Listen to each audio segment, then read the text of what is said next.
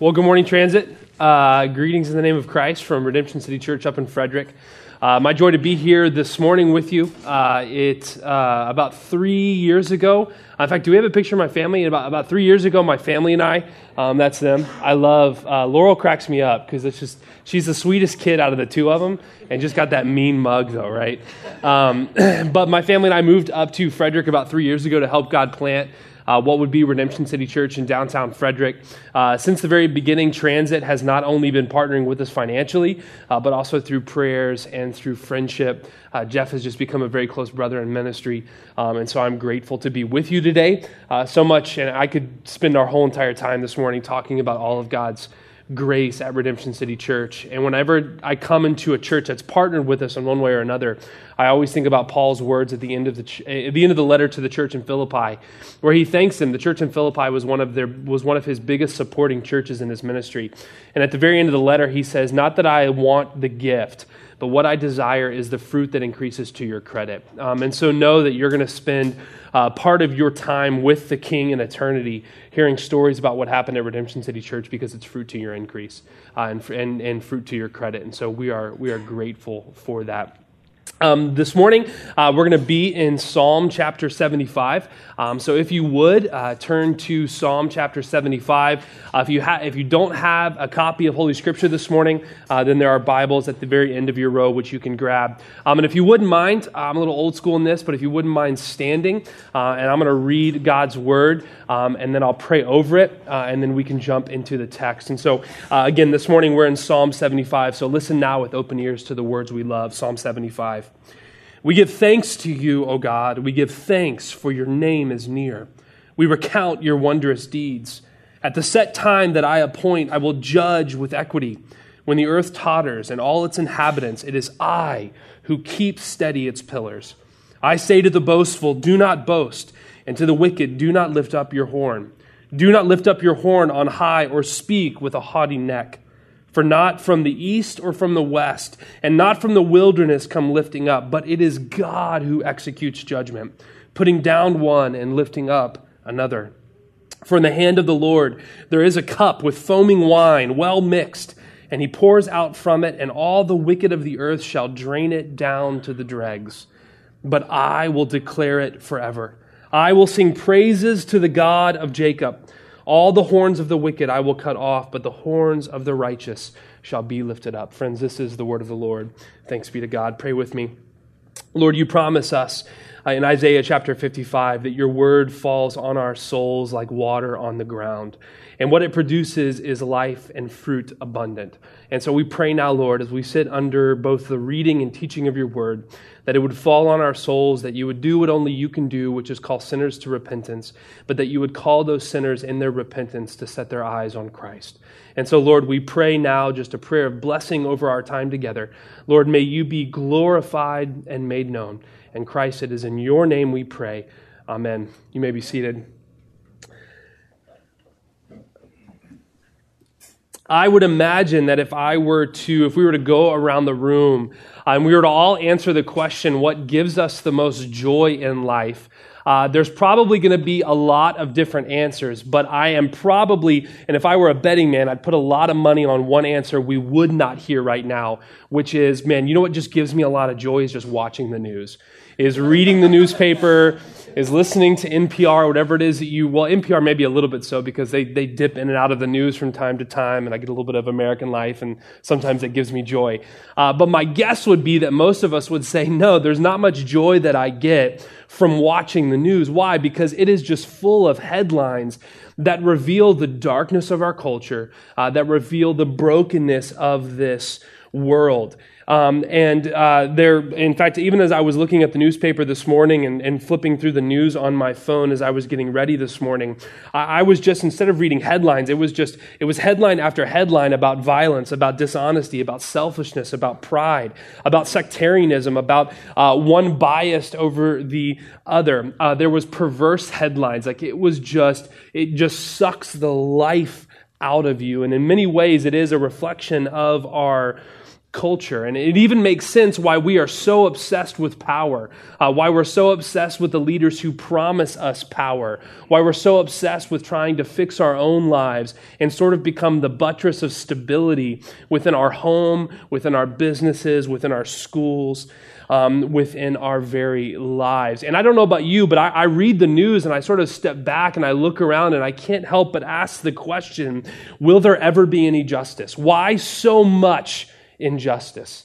Why so much brokenness? Why so much sin? And if you've ever found yourself asking that question, well, you have a good friend in the Psalms, because if you'll notice probably in the subtitles above Psalm 75 in your Bible, you see a name come up, which is named Asaph.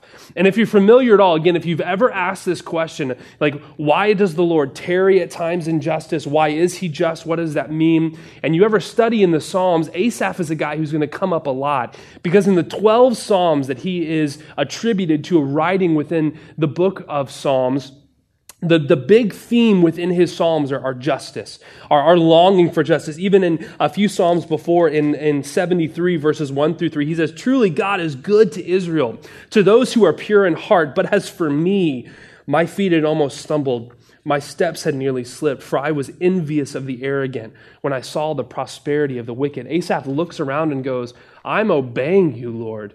The meditations of my heart are pure. Your nation loves you. And yet there are nations that surround us. There are neighbors next to me that they materialistically prosper in a way that would make sense for the people of God, but not for the wicked. God, will you not be just?" In fact, a lot of times within the Psalms, when you sort of see this phrase come up, "How long, O Lord?" at the root of a lot of the anger emotion that you find within the Psalms is the question, will God be just? And so if you've ever asked that question, even as you just flip through the news, whether you ask it out loud or just you find yourself thinking about it, again, Asaph is a good companion for us. And in fact, Psalm 75, the psalm that we're going to look at briefly this morning, gives us an answer to the question, is God just? Will God be just? What kind of judge is he? And so I want to have that question in the back of our minds as we now move through this psalm. And so let's step into the psalm. First and foremost, the psalm opens with a thanksgiving to God. Verse 1, "We give thanks to you, O God. We give thanks, for your name is near." Asaph begins by saying, we give thanks, for your name is near. Now, what name is this? Well, this is Yahweh. This is the name that God reveals to Abraham, to Isaac, to Joseph, to Jacob, to Moses. In Exodus 6, 2 through 3, which is one of the more well-known times this name is used, God is speaking to Moses, and he says, God spoke to Moses and said to him, "I am the Lord." Now, in our Bible, it doesn't say Yahweh. Rather, it says Lord in all caps. So anytime you see in your Bible Lord in all caps, that's not an editor's mistake. That's just the way of translating Yahweh over into the English and distinguishing it from other names of God, because it's important, because what we find, let me go through in verse 3 of Exodus 6.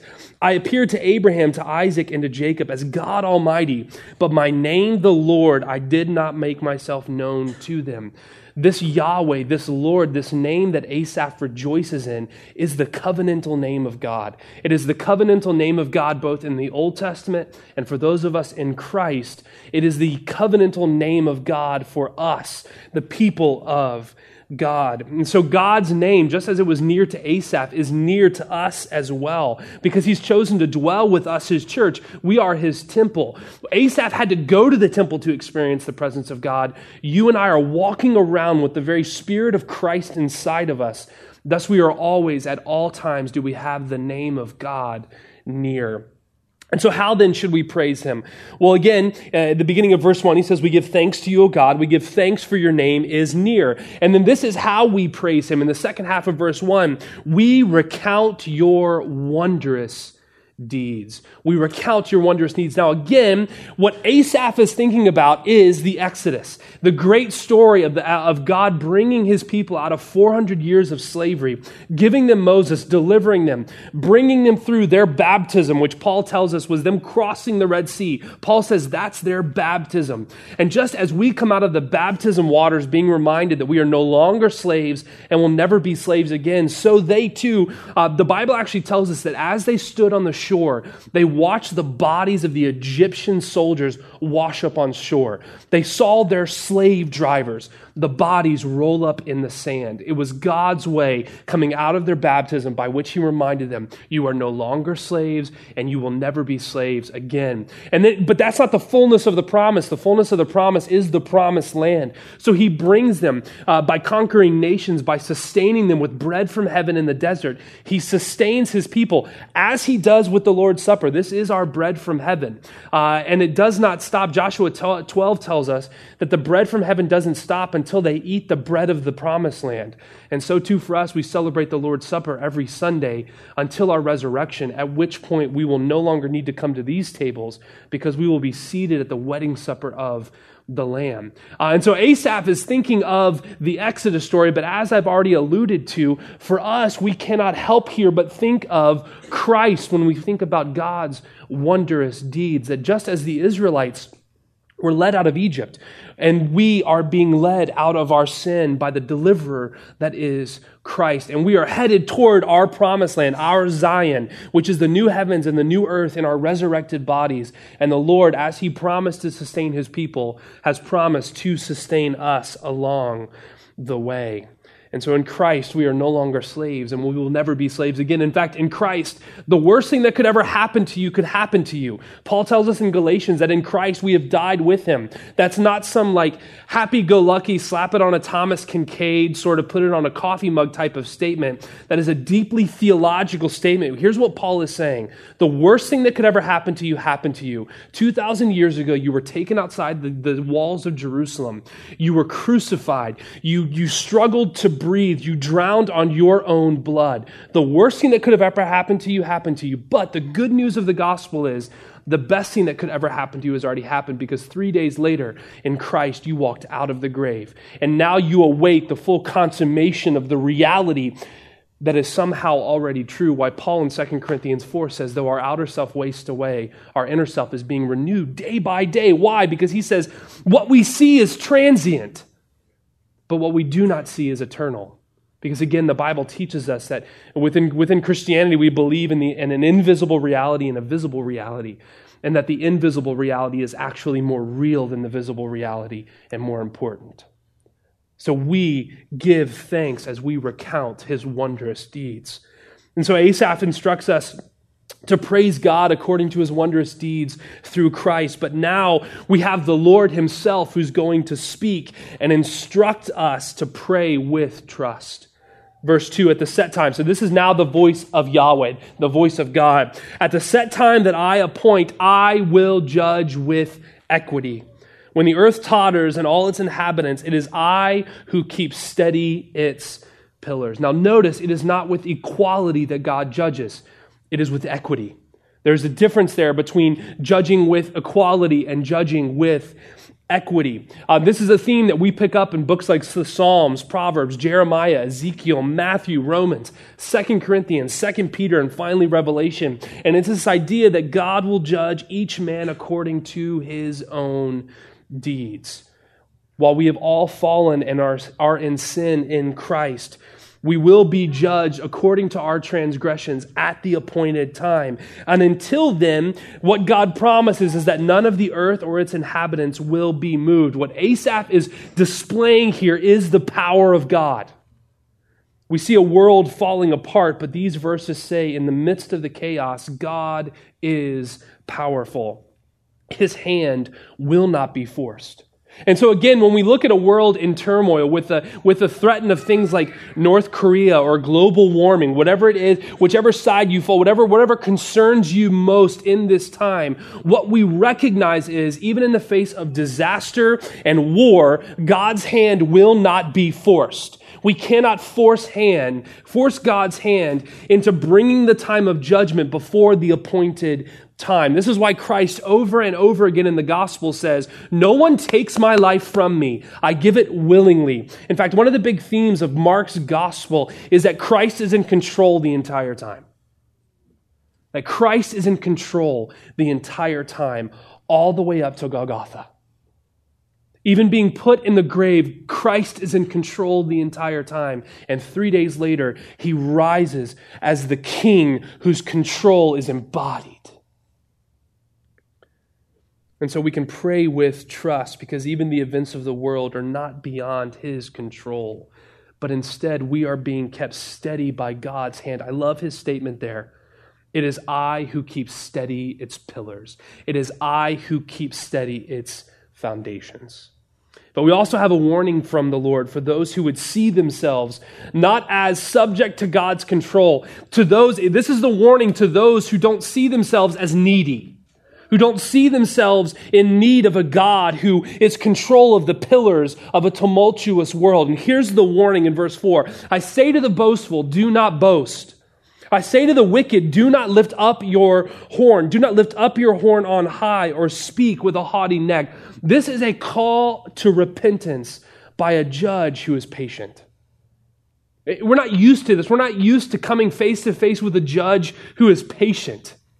And yet Peter tells us in 2 Peter 3:9, the Lord is not slow to fulfill his promises, as some count slowness, but is patient toward you, not wishing that any should perish, but that all should reach repentance.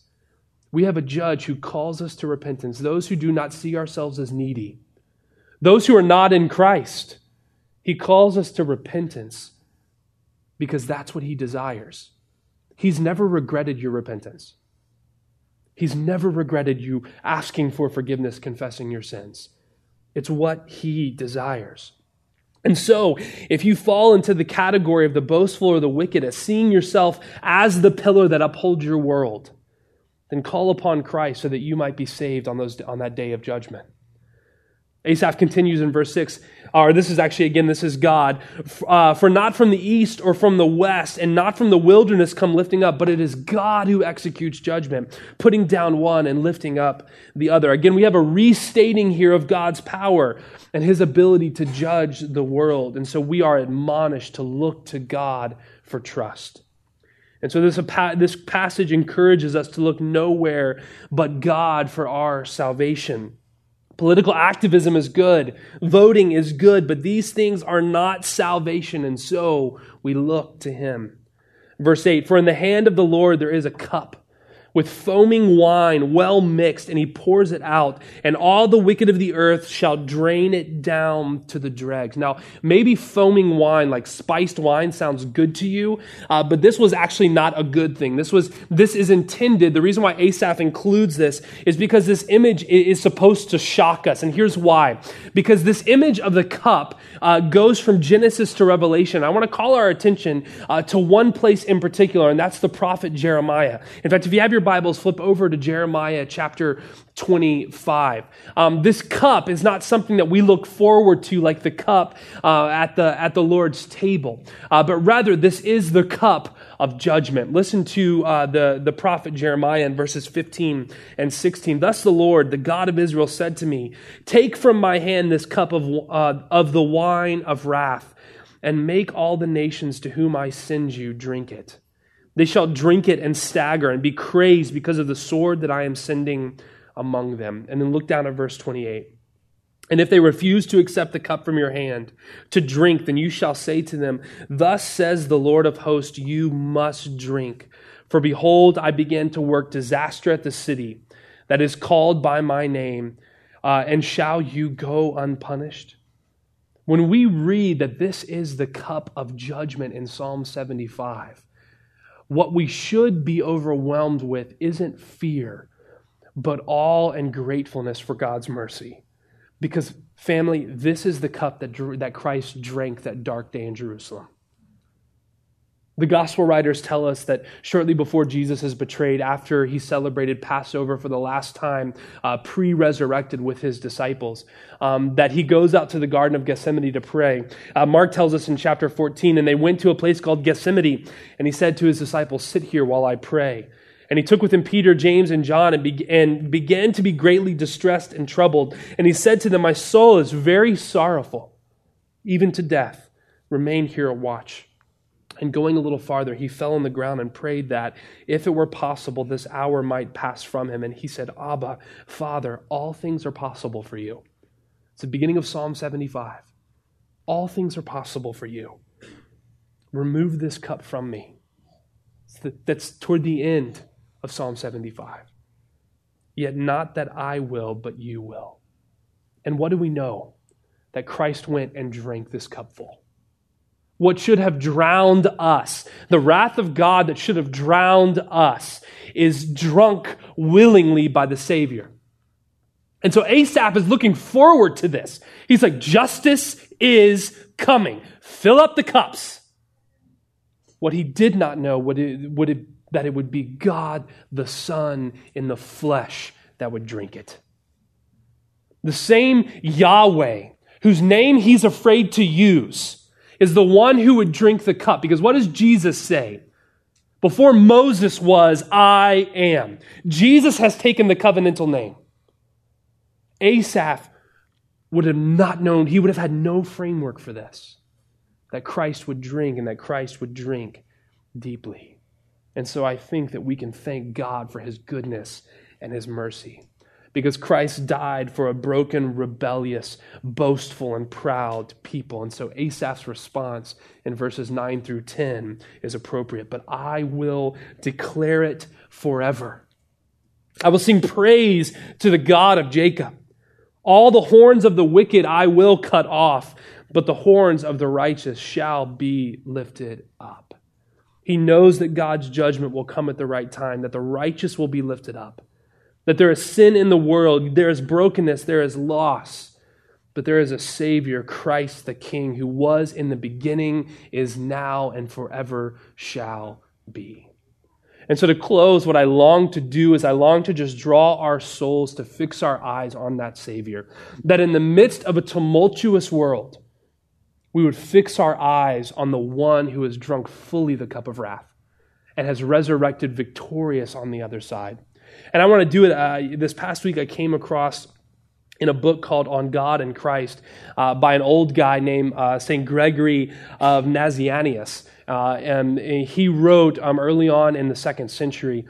He was wrestling with this paradox of God the Son, divine, the third member of the Trinity, who also became flesh. And it's probably the 1st and 2nd century theologians, even into the medieval times, had a way of just making theology beautiful. And so I want to read this because, again, I want us to set our minds and our hearts on Christ. In the midst of a world full of chaos, in the midst of a world full of war and pain and seemingly no light at the end of the tunnel, what we know is our hope is attached to Christ.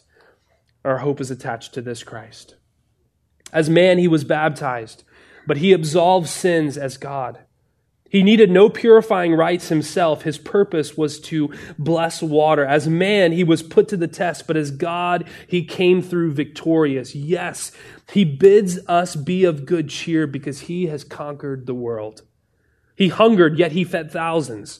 He is indeed living heavenly bread. He thirsted, yet he exclaimed, "Whoever thirsts, let him come and drink."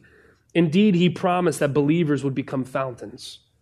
He was tired, yet he is the rest of the weary and the burdened. He was overcome by heavy sleep, yet he goes lightly over the sea. He rebukes the winds and relieves the drowning Peter. He pays tax, yet he uses fish to do it. Indeed, he is the emperor over those who demand the tax.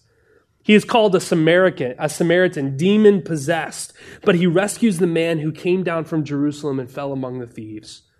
Yes, he is recognized by demons. He drives out demons. He drowns deep a legion of spirits and sees the prince of demons falling like lightning. He is stoned, yet not hit. He prays, yet he hears prayer. He weeps, yet he puts an end to weeping. He asks where Lazarus is laid. He was a man, yet he raises Lazarus from the dead. He was God. He is sold, and the price was cheap, 30 pieces of silver. Yet he buys back the world at the mighty cost of his own blood. A sheep he is led to the slaughter, yet he shepherds Israel and now the whole world as well. A lamb, he is dumb, yet he is word proclaimed by the voice crying in the wilderness. He is weakened, wounded, yet he cures every disease and every weakness.